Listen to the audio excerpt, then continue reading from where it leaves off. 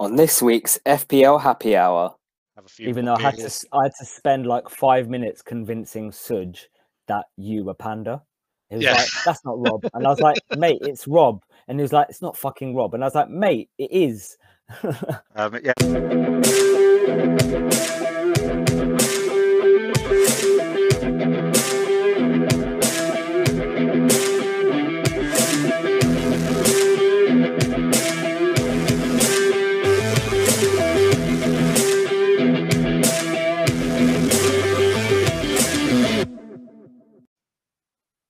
Hello and welcome to FPL Happy Hour, episode 3 of season 3, with myself, Sham, otherwise known as FPL 2 Guys 1 Cup on Twitter. And myself, Rob, otherwise known as FPL Panda. Rob, how are you, mate? I've recovered. Took a while to recover from the exploits of the weekend, but yeah, all good.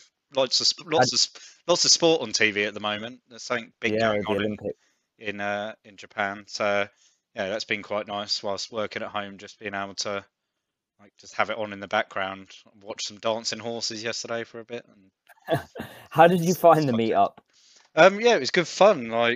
From what I can remember, yeah, like meeting like so many faces that we've interacted with in the last couple of years, really. Yeah, haven't met anyone before, so apart from yourself, and it was like, yeah, good to just put face to Twitter handle and yeah, have a few beers and have a few Even more though beers. I had to spend like 5 minutes convincing Suj that you were Panda. He was Yeah. like, "That's not Rob," and I was like, "Mate, it's Rob," and he was like, "It's not fucking Rob," and I was like, "Mate, it is." Yeah, that was quite amusing. Yeah, it's the fact that hi Serge, because you're probably watching. Yeah, he sits there and he watches the YouTube videos rather than the recordings of the audio, so he sees it all. There's like been stuff that I've done with Planet FPL for competitions last season and stuff where I was on the videos, and yeah, I must look really different in person. I don't know. Yeah, you're definitely taller. I did say that to you. I'm taller in person. Well, it's because Um, like, do you want me to sit a bit like? Should I sit like this from now on? My highlight of the evening was when I was with Claire. Hi, Claire, if you're listening. And she's a West Ham fan, and we went into a rendition of "I'm Forever Blowing Bubbles" in the middle of the pub, and just belted that in the middle of the pub, and then everyone was looking, and we just loved it. Was that in the first pub? That Was that first pub. I think Yeah, I think that's like one of the very was in the last editor's things tap. I can remember. After that, like after everyone left the editor's tap and we all went on to Brewdog. Yeah, Brewdog was just a blur to me. The only reason I know that I was there was I was trying to find my glasses, looking for Brewdog for 2 hours on at like 1 a.m. in the morning, and my bank balance or bank statement said that I was at Brewdog. It said that I was also very drunk. So yeah, cheers to everyone that was there. It was great to meet you all, and yeah, look forward to the next opportunity to have all the Guinness in London. Yeah, it was great. It was great. Really, really, really good. Right, let's crack on with today's show. So, in tonight's episode, we're going to be discussing the Wildcard 1 strategy as voted for on Twitter. So we'll be discussing that, and then we'll be looking at some mid-price midfielders, followed by some Twitter Q&A.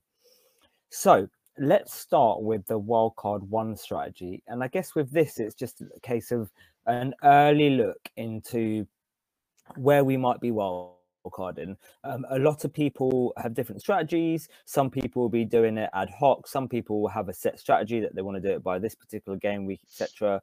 We just thought we'd have a quick look, see when there's the major fixture swings, and when to target it. I guess I'll go first. And for myself, because I'll be taking a different strategy this year, and I'll be going by the ownership model strategy. I guess my aim of when to do the wildcard really depends on when the template changes. So when the percentage ownership changes drastically is when I'm going to have to trigger that wildcard. And if it's kind of like a case of doing a more than a -4, that's when I'm going to have to then look at doing the wild card. I think outside of that, my initial thoughts were like game week 7 or 8. I've seen a few fixture swings there. So you've got Villa between 8 and 13. Have got a good fixture swing. Between 4 and 14, Wolves look good. 7 and 13, United's don't look great. And then between 8 and 18, City's look good. Between 7 and 12, City's look good. Chelsea's look good. And then between 4 and 11, Arsenal's look good. So those are kind of the major swings that I saw. And it all kind of revolves around 7 and 8. So for me, that's kind of what I'm initially looking at. But like I say, if early on a new template starts to change, that's when I'm going to have to move. And it could be as early as game week 4, potentially.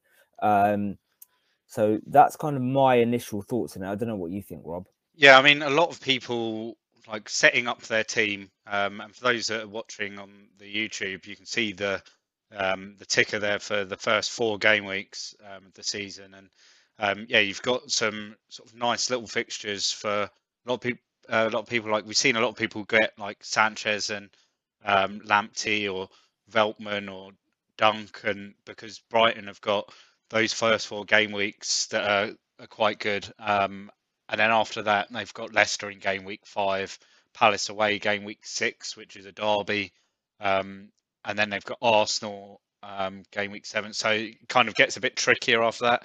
Then they've got City and then Liverpool in 9 and 10. So yeah, Brighton, like those that have got the double up defensively, will probably be looking to move away from that after the first 4 or 5 game weeks. Likewise with, as you said, with United, relatively decent fixtures for the first 4 game weeks. Then, game week 5, West Ham away, could be the first like little tricky one.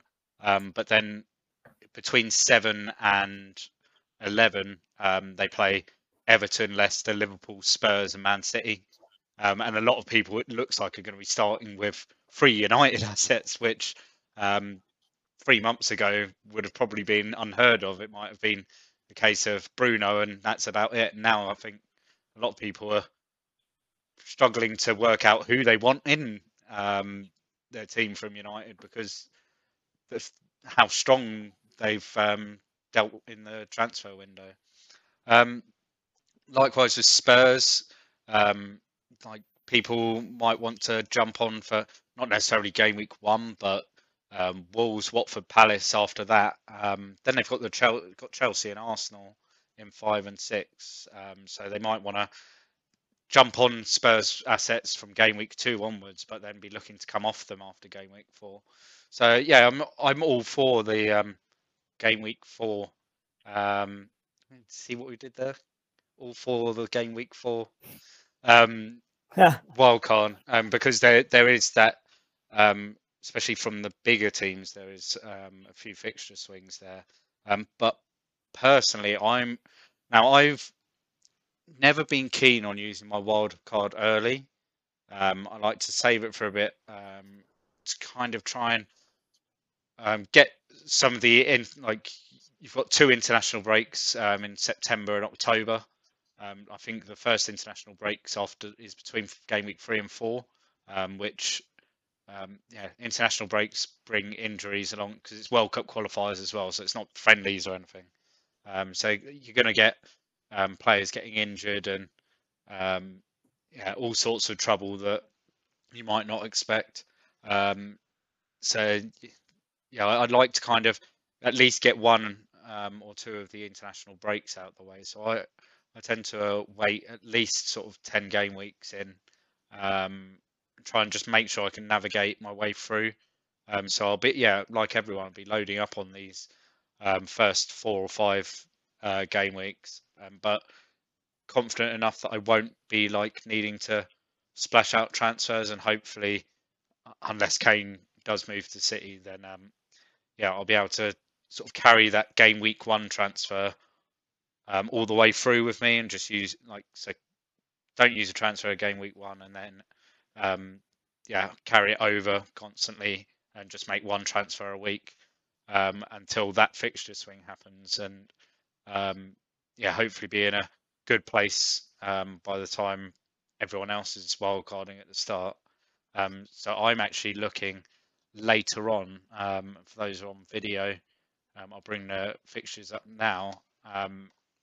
So around game week 12 and 13, there's a few teams that have some favourable fixtures, some teams that you could rotate between, like defensively, where they've got maybe some cheaper 4.5 defensive assets, where you could have one and then bench them the next week for a different one.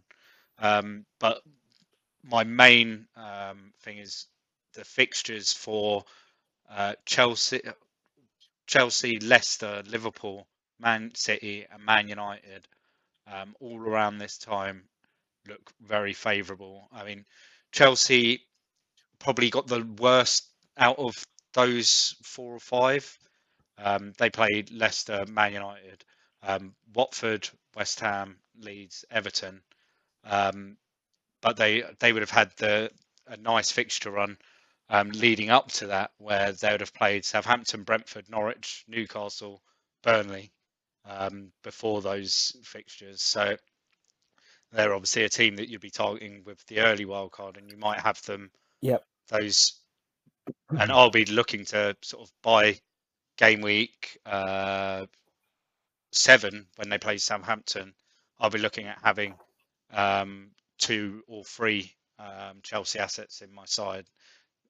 Also knowing that the week before, though, they play City, so got to be careful of who I'm bringing in as my cover there. But with United, they play Watford, then they've got Chelsea, then Arsenal, but then after that they've got Palace, Palace at home, Norwich away. Sorry, I'm just bringing it up on my screen. So they've got Palace at home, Norwich away, Brentford away, Brighton at home, Newcastle away, Burnley at home, Wolves at home, Villa away, and then they play West Ham at home in 23. So that's a ridiculous one. Yeah, they've got this crazy run of games, and sort of by then we'll know much know what the system's going to be. How they there's lots of talk at the moment whether they're going to go into a 4-3-3, or whether Bruno kind of sit back a little bit more to allow more freedom for the front three, or whether Bruno will still be staying in that sort of hole behind the 9. So we might not know for sure, even in game week 1, what's going to happen because it's Leeds, and they might set up slightly differently tactically. So we'll have lots of information about United by then. Also by then, pretty much the whole squad will be fully fit. I think even Rashford will be there or thereabouts after his shoulder surgery. Then City. So City, as you see, so they play Man United and City play each other in game week 11, and then City play Everton in 12, West Ham in 13, then Villa away, then Watford away, then Wolves at home, Leeds at home, Newcastle away, Leicester at home, Brentford away. That's up to game week 20. So again, for City, some really good fixtures, and if they've got Harry Kane there, I think you'd be captaining him out of those 7 weeks, probably 5 of them. You're probably captaining Harry Kane. And if you haven't got Harry Kane, you'll be captaining Kevin De Bruyne. So yeah, City from then, I think they're well worth a treble up. You'd probably end up going treble defence so that you could afford either Kane or De Bruyne. There's some tricky price points for City. Double defence, you mean? Yeah, double defence.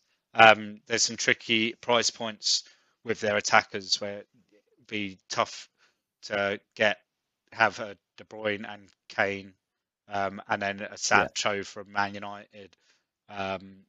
So yeah, I'd probably be looking defensively at City, with Liverpool in that time. So they have Arsenal in 12, which we'll know more about Arsenal come that point in the season. They're still one of those teams that it's hard to have that bias from them, like from the last couple of seasons where they've been very inconsistent. And I think I still want to see some more additions in there. Would you agree? Like defensively With and Arsenal, yeah. yeah. It's there a wait and see. I can't tell. I can't ever tell with Arsenal.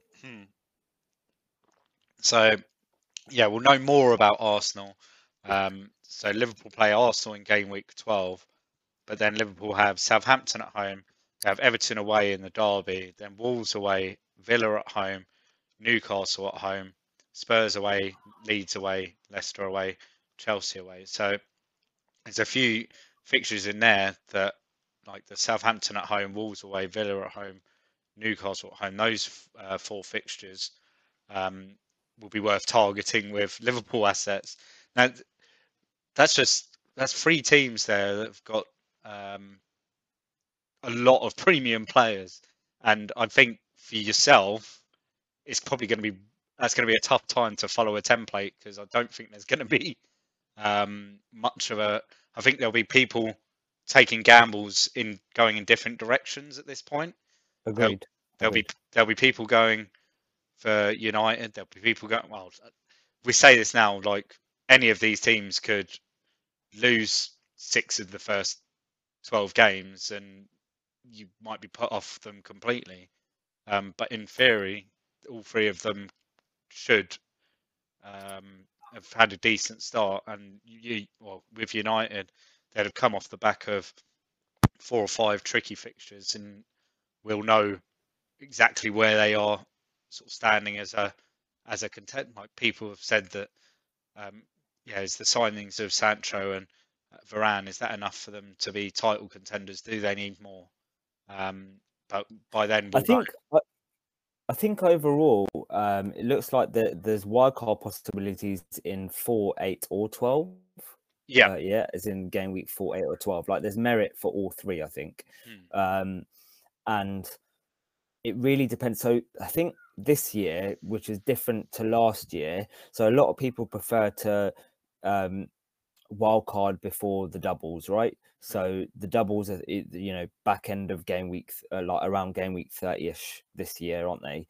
There isn't any major doubles like around 20, which there was last year.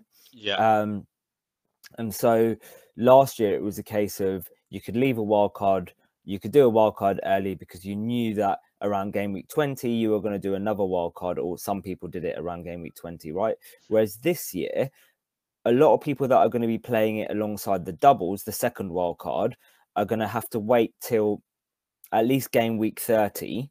So if you do end up doing an early wildcard around game week 4 or 8, you've got 20 weeks before you're then going to use your next one, which is quite a long period of time, right? So your theory of waiting quite a long time does ring true, and it's probably one of the better options to go with, unless you're going to just navigate it with just your free transfers. Basically, that's the only other thing. If you are going to go early, is just bearing in mind if you are planning to use the second one around the doubles, you'll have to wait at least 25 weeks to use it.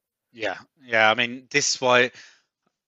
I mean, I was one of those people that used to like wildcard in sort of the first 3 or 4 weeks. I think 3 seasons ago I wildcarded in game week 3. That's what I did last year, because I felt I'd fallen so far behind already with just the wrong decisions at the start, and players I brought in were wrong. But then I've kind of learned to be a bit more patient. Last year, it didn't. I mean, for a lot of people that saved that wild card for game week, I think it was game week 17 or 18, something like that. Like it was really late hitting the wildcard button, and a lot of people it wasn't worth it waiting that long, and for me it wasn't worth waiting that long because I think it was a really low scoring double game week that everyone was trying to target. So yeah, I think wildcarding too early, it leaves you very vulnerable sometimes to injuries, to teams not performing as expected. Like a lot of people would have been last season wildcarding and making sure they had like a lot of people going on to like a triple Liverpool defence early. And then Van Dijk gets injured. When was that? Like game week 4, game week 5, and then you're screwed. And there was a lot of people then stuck with a double Liverpool defence for a long time, like hoping that they'd regain that form, and it never happened.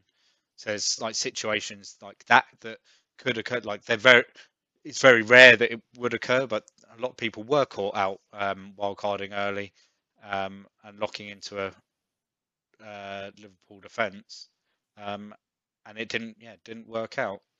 So I'm always the kind of person that likes a bit of it, like to try and get as much information as possible, especially where there's so many of the forwards, and like there's so many value forwards in the Premier League this season that we don't necessarily know enough about. Like some of them, are they were they one season wonders for last season and they're not going to pull off the same numbers again? And and then there's other players like Ivan Toney, who we've spoken about a fair bit in the last couple of weeks. Are they good enough to be in a Premier League striker? And at the moment, I think it's like 40% of managers in the game believe that he is good enough, so they've got him in their team, but they might not want him after a few weeks. But by sort of 10 game weeks in, we'll know about these players and know whether they can handle it at this level. So that's kind of why I always try to avoid the early ones. And that's why I saw this late fixture swing in sort of game week 12, 13 that it just caught my eye, and especially with the sort of those big three clubs, Liverpool, United and City, with their fixtures. And I mean, for those on the video, you can also see there's West Ham, Spurs, Leicester, Leeds, Chelsea, Burnley and Arsenal, who've also all got relatively okay fixtures. Like that other sort of group, they might have one or two teams that finished in the top 4 last season in the space of those 6 game weeks between 12 and 17. But as I said at the top, they're teams that you might be able to find a bit of a bargain that you can rotate in and out the players with teams that haven't got that have got the fixture in that particular game week. Okay, cool. Right, anything else to discuss on the Wildcard 1 strategy then before we move on? No, not for now. I think it's something that once we get to the first international break, we can reassess it. Because again, I think that Wildcard 1, it's important for setting yourself up, because knowing that it's going to be for probably about 10 to 15 game weeks that you're setting yourself up for.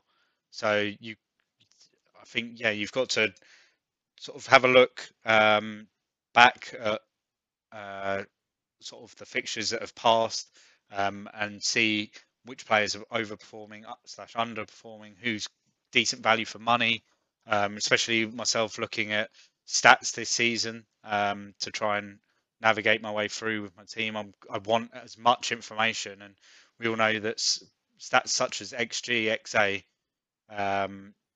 they don't work if you're only using a 5 game weeks. You want players that have played sort of upwards of sort of 600 to 700 minutes at least, but before you're thinking of a wildcard. So you're going to be looking at sort of game week 10 there. Okay, right. Let's move on then to our topic, and this is one that we chose. And we're going to be looking at some mid-price midfielders. So both of us have chosen 3 players each that we like, from between 6.5 and 8.5. And we thought we would tell you about the players and then why we've chosen those players. And then we'll look, after we've discussed that, Rob will go through some statistics of those players and how they look. So if I talk about my 3 that I've chosen first, it's better just to whack them all out. So I looked at, I liked the look of Bowen, Rafinha, and Foden. So I'll go through each one quickly why I like them. So Bowen, I've been watching him. So obviously I'm a West Ham fan. I've been watching him in pre-season, and he's looking a lot more attacking than what he normally is. Obviously he's been playing on that wing anyway, but he's been playing a lot better. Towards the back end of last season, he didn't play as much because Lingard was there, and some of the games he didn't start. Benrahma was starting more, so he didn't play it as much. But I really like the look of Lingard, of Bowen, and actually I like the look of Benrahma as well. But obviously we were looking at just 6.5 and above. If it was 6, I would have chosen Benrahma. But yeah, I think Bowen's one to look out for this season. Rafinha, goes without saying, his price is ridiculously cheap for his production in terms of what he's producing. A lot of people, I've seen some tweets going around that, so Souček and Bowen scored more points than Rafinha last season, but Rafinha didn't play that many minutes. He also got a horrible injury as well.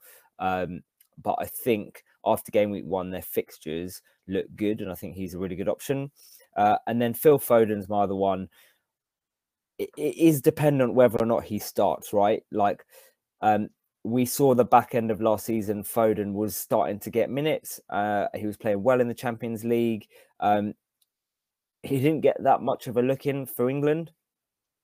That much, really. He didn't really play. But I think this could be his breakout season where he starts delivering and starting in that City 11. I think if he can get that start regularly in that 11, I think he can definitely perform. I mean, with Foden, with the rumours that they're trying to offload Sterling, that would be supposedly to make room for Foden to play down that left side of the midfield. But then you'd worry if a certain Jack Grealish then gets signed by City, take that spot. Because then it will just leave Foden in the same space, same sort of position that he has been before, kind of rotating with other players in and out. The likes of in the past it's been Sterling, KDB, and occasionally down the right hand side where he's been rotated. Or it also depends on whether City sign a striker, I guess. We've seen at times where KDB was deployed as a false 9, and whether Foden's able to sort of fill in that spot behind, like in that area around and behind, and rotate with KDB in and out of that false 9. So that would be interesting, but I think at the moment, I'm just not sure, and we're not sure who's the sort of comings and goings at Man City. I think they're going to be very busy in the next week or so.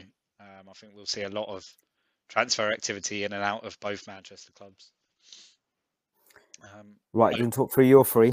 So my 3, I've gone with Nicolas Pepe, which some people out there might be laughing, but I think trying to take away my own bias, because I think overall he hasn't been that impressive overall, maybe not worth the money that was paid for him.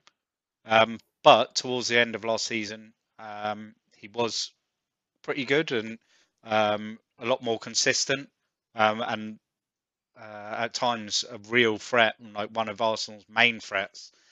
So yeah, and at 7.5, I think, where last season I think he was 8.5. He might have been more than that. I think it was 9.5. So yeah, so he wouldn't have been. There'd been no value in him whatsoever. And I think at 7.5, I think you've got a great bit of value, especially from if we see an Arsenal side that is performing consistently well. So yeah, I've gone with Nicolas Pepe first of all. Second up, I've gone with Mason Greenwood. So he's 7.5 mid. I think once we get into sort of the European part of the season, I could see him starting as a number 9 a lot, rotating with Cavani.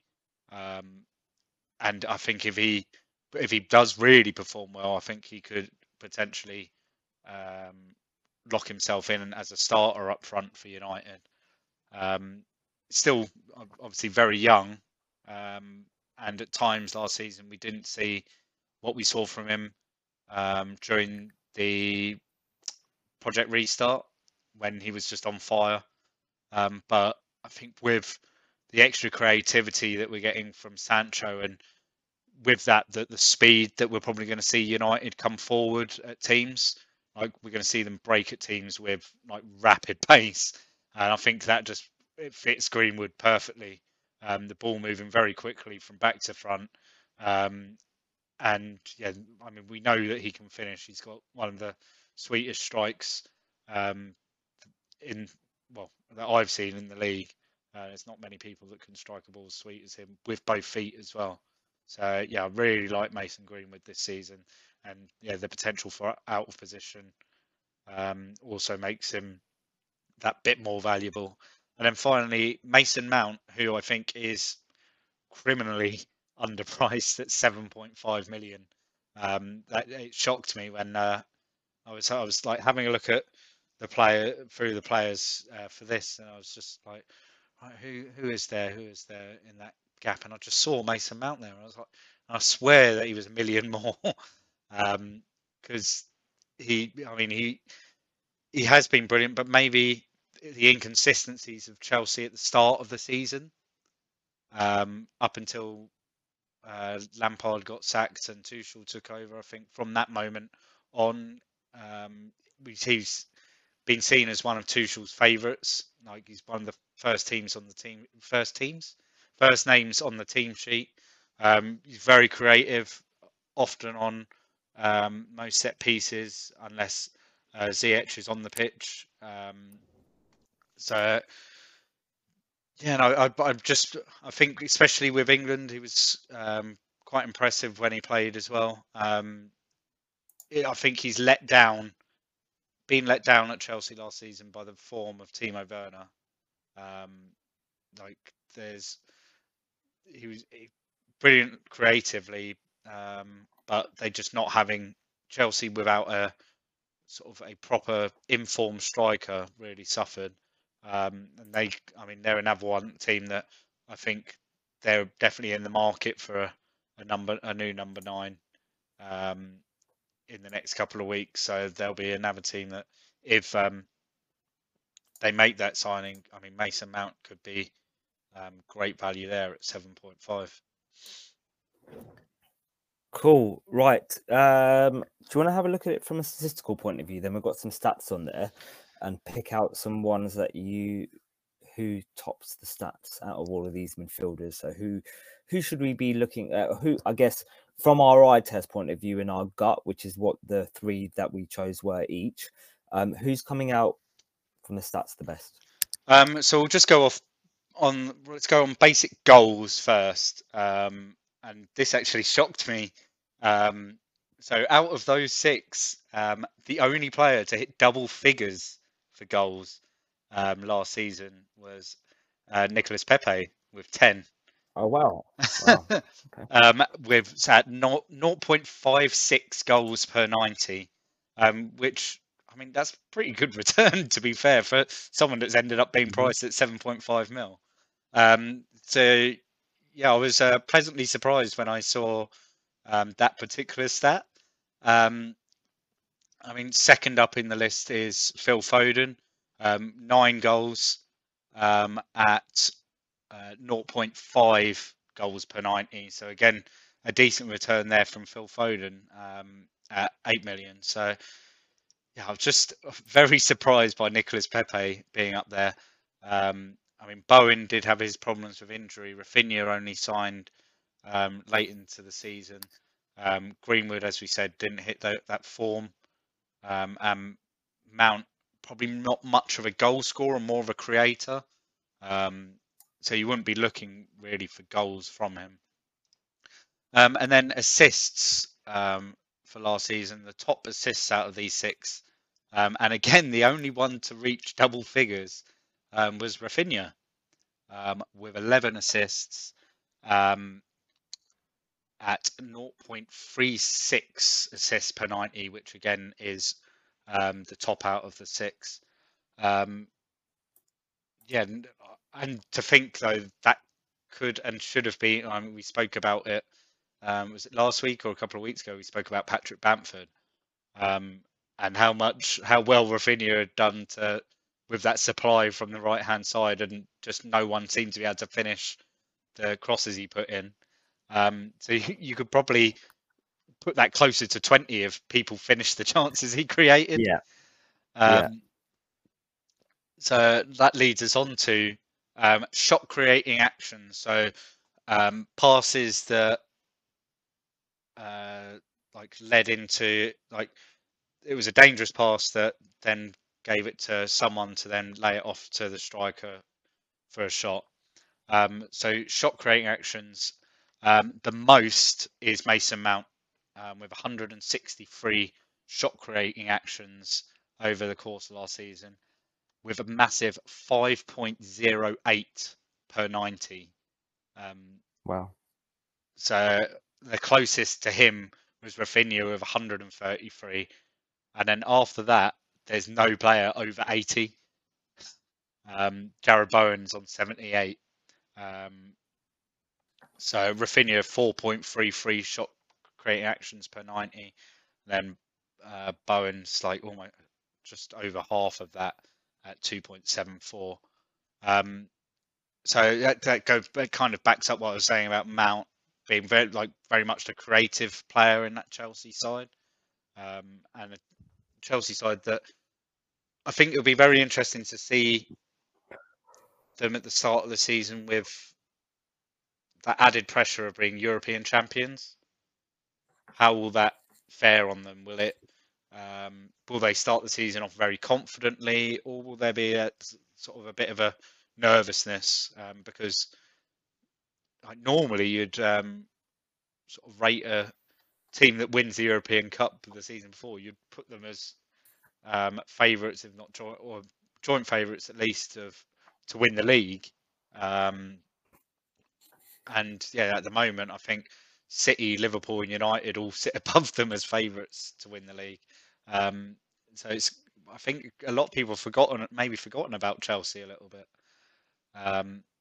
with the excitement of the Euros. So goal creating actions. So these actions that they would have led to a shot that then went in. So out of Rafinha's 133 shot creating actions, 20 of those led to goals. Whilst like Mason Mount with his 163, only 14 led to goals. But neither of them top it per 90. Phil Foden tops it per 90 at 0.78, which, I mean, I think that's kind of it would be understandable with Phil Foden only playing 1,616 minutes last season compared. I mean, Mount's almost 2,900, Rafinha almost 2,800. Yeah, I didn't realise Foden didn't play that much.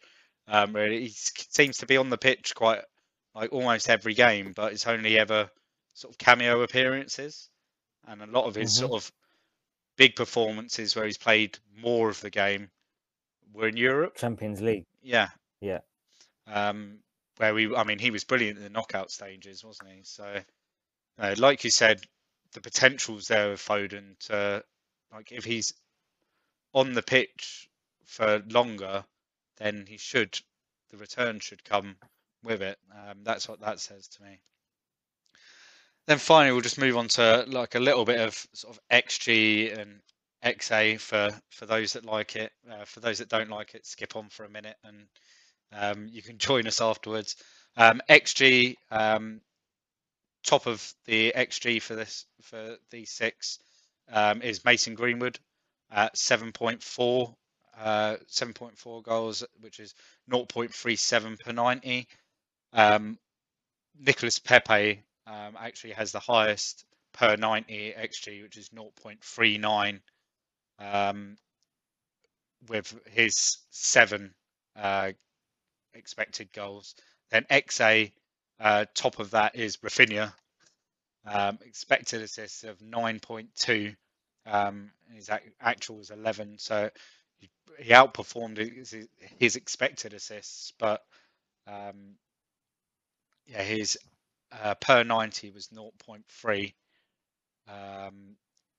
which, I mean, for out of everyone there, there's not sort of the next highest after that is Mount at 0.24. So yeah, comfortably ahead. But I mean, with all of these players, that I mean, other than Jared Bowen, and as you said, though, I mean, I think the transfer of Jesse Lingard affected him negatively with his output, because he was generally pushed out to the right-hand side, where he had Soufal overlapping him a lot.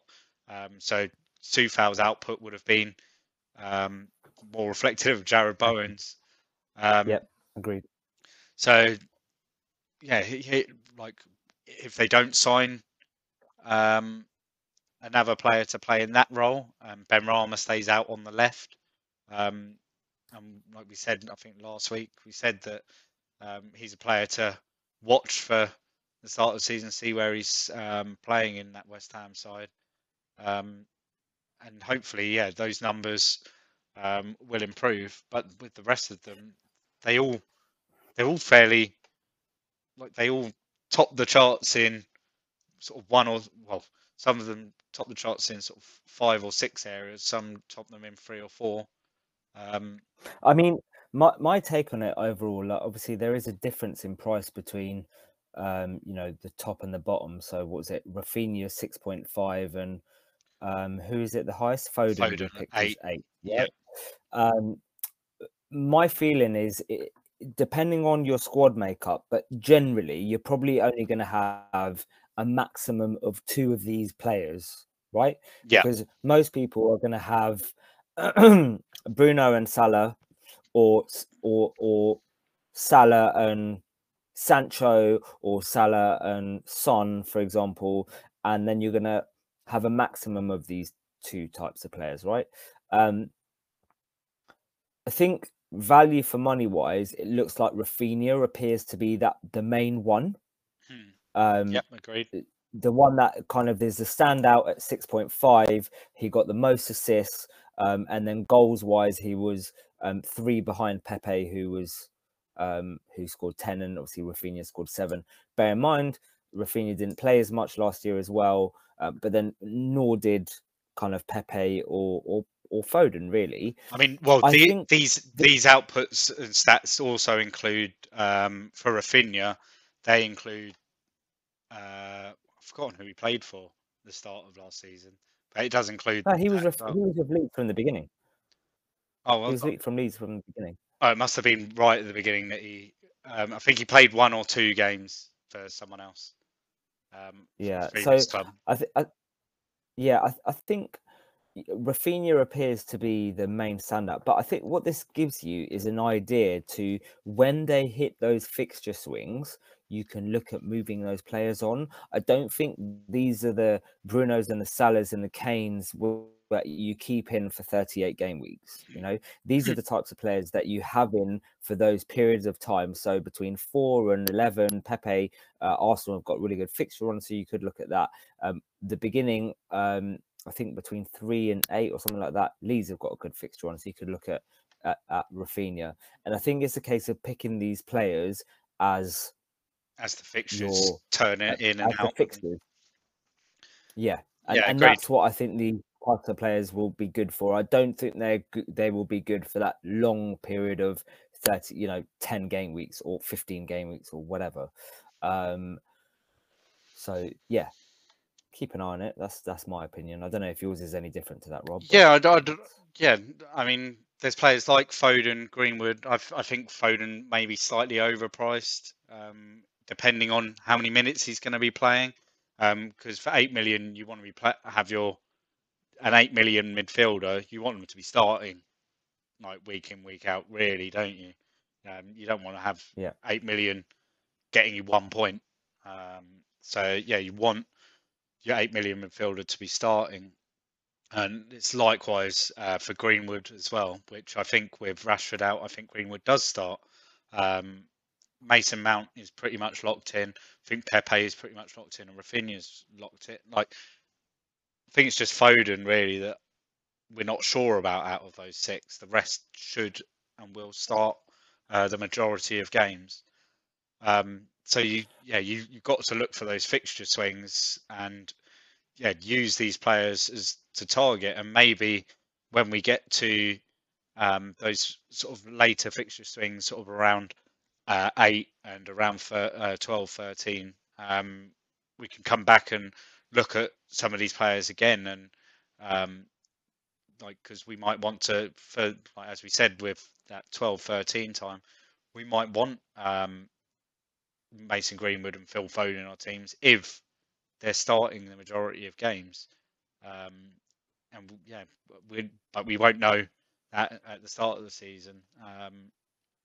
In that game week 8 time, Mason Mount could be in almost every team out there, especially if he starts the season well. Okay, let's go to some questions then. Rob, have you got those questions loaded up? We asked for some from the Twitter sphere.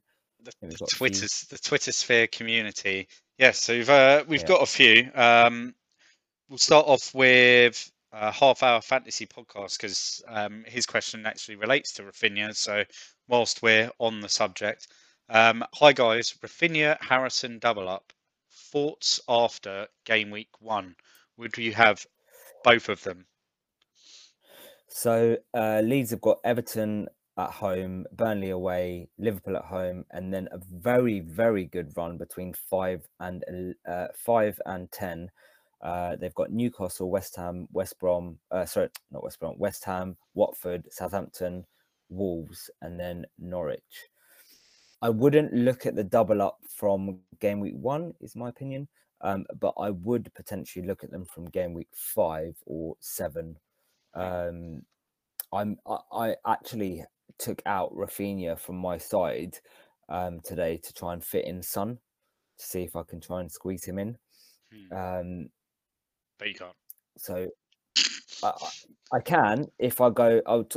So at the moment I'll just kind of say what I've looked at. So I'm looking at Son and a 4.5 forward versus Rafinha and DCL. Same sort of money, but I'm just looking at the options and then starting a 4.5 defender instead. So those are the options. I'm just trying to weigh it up and work out what's best at the moment. But yeah, me personally, I'm not looking at the double up. I might do from game week 5. I don't know. What do you think, Rob? Yeah, I'm umming and ahhing about the double up. I think it all depends on how I like the rest of my team.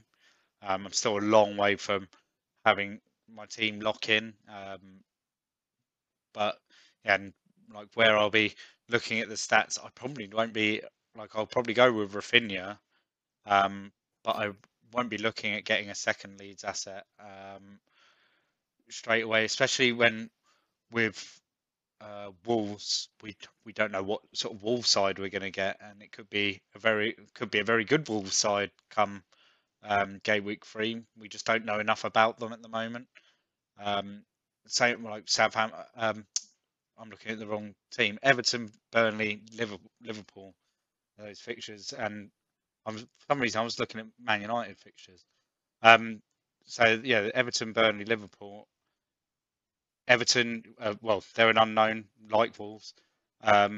Burnley, would we be counting on Leeds to go crazy against Burnley? I'm not sure. And then Liverpool, who by then I'd imagine will be pretty much full strength. Well, they will be at full strength. I think Van Dijk started a friendly yesterday or the day before. So you'd imagine that they're very close to being a full strength side. And yeah, I think having one of them's okay. I'm not sure about the double up though. Not until I see the numbers telling me to. All right. Okay. Simple question. So next up, Paul or FPL Glasto, what sleepers are on your watch list? So what players are there? It won't be in your team, but you're just going to be keeping an eye on in the opening game weeks of the season, possibly for that wild card move. So Benrahma, Sarr, Watford Sarr, West Ham's Benrahma, and for game week 4, Pepe from Arsenal. You've basically stolen my answer. Sarr was someone I was thinking of, and Pepe obviously was another one. That's why I wanted to kind of have a look at the numbers in this. And then Mbeumo as well from Brentford. He scored against us yesterday. It was a good finish. He did indeed. Poor defence. It was poor defence, but I mean, have you seen the highlights of that game yesterday? Brentford. No, I've only seen Pereira's goal. Like the goals just gradually. So the first one by Elanga, young United forward, is like a scissor kick near the penalty spot, like a sideways scissor kick, not an overhead kick. The second one is like hit on the half volley into the top corner by I've forgotten who scored that for Brentford. The third one is Pereira's like goal of the season contender. Like goal of the decade contender. It's like absolute fucking belter. And Mbeumo's were poor defensively, and then he just slots it quite confidently past Heaton. And he'd only been on the pitch for like 5 minutes. Mbeumo is someone that I just want to see how he settles in to the Premier League, because especially if Brentford do play this 2 up top and he's one of the 2, then like Greenwood, he's a OOP. We spoke about him a little bit in the first podcast. So yeah, that's who I'd be looking at. Finally, from Steve, evening or afternoon, Steve, depends when you're listening. Is a front line of Watkins, Antonio, and DCL a decent way to go unless Kane goes to Man City, of course? I like Watkins, Antonio, and DCL. Out of the 3, Antonio is probably the one that I least like. What do you think? I've been having a lot of second thoughts on DCL, you know. He's probably the one I least like out of them. Even with for me, with those opening fixtures, Southampton at home, Leeds away, Brighton. I almost said Birmingham. I always did what you do. Brighton away and Burnley at home. Very good opening fixtures. I don't know. After that they've got Villa and Norwich. Yeah, they've got great opening fixtures. I don't know. Their first 6 game weeks. Everything are ridiculous. Yeah, their fixtures are very good. I don't know. I just get put off by Everton a lot, and I've got Dean already in my side, so that's why I took out DCL at the moment. And the other thing with DCL is he performs better when Richarlison's not there, and Richarlison ain't going to be playing in the first couple of game weeks. That's true. Yeah, we're still. What's the date today? 29th. So we're still a week away from the final of the Olympic Games tournament, and Brazil like blowing teams away. And I think he scored 5 goals already in the tournament. I think in 3 games he scored 5 goals. So that's the one thing that, like, knowing that in the past when Richarlison's been away or injured, or suspended because he picks up red cards as well. I still don't know where their creativity is coming from, though. That's the problem. Yeah, yeah. I think Everton are another side that there's probably a lot of dealings going on behind the scenes because they're going to need we're pretty certain they're going to need another creative midfielder to come in. So they've got the well, they had the manager in charge last season as well. They've got Benitez there to oversee it all. Ideally, they just need someone to rotate with Rodriguez, don't they? Like keep Rodriguez, like be able to play Rodriguez for an hour every week, like without him getting injured, and then you play the other player for half an hour every week. So in an ideal world, because at times at the start of last season, I think it was the Premier League schedule, like the way that the league was scheduled last season, it was just too hectic for a player that's as injury prone as James Rodriguez is. And this season, with the games being back to normal, and sort of that week's rest between games, I think it'll do him a lot of good to just have that rest and recuperation between.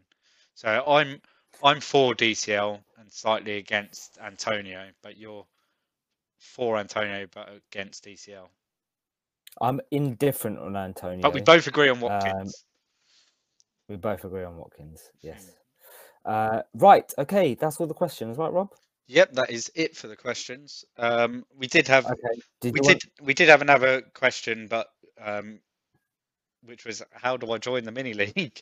So that leads us on to that leads us on to say so you can wrap up the pod. From Mr. Sports Gamer, he asked how do you join the mini league? So for those watching on the video, you'll be able to see the code for the podcast mini league, where the winner will receive a shirt with our face on, or our names, or something, or your name if you want it. So yeah, that will be for the winner of the podcast mini league. The link to join, like the auto join link, will be in the podcast description underneath, or in the YouTube description, video description underneath as well. So you can join the podcast mini league. If you want to take part in the big FPL mini league, there is an entry requirement. If you, again, at the bottom of the descriptions underneath the podcast, there's a Google form that you link to, that you can see all the full details. There's loads of different competitions. Currently, the entrants are just over 150, which is crazy considering we're still over 2 weeks away from the start of the season. So yeah, get involved. Yeah, plenty of prizes to be won. Yeah, it'd be good. That's all in support of Rudrick Football Club, who are on the Sussex and Surrey border near Horsham. Awesome. Right, Rob, anything else to discuss before we go? No, I think that's about it. Yeah.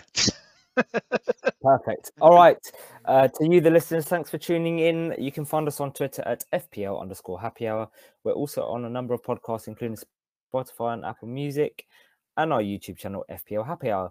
Please like, subscribe, and share. And all your retweets are really appreciated. So until next week, take care. Get it right. See you later, guys. Cheers.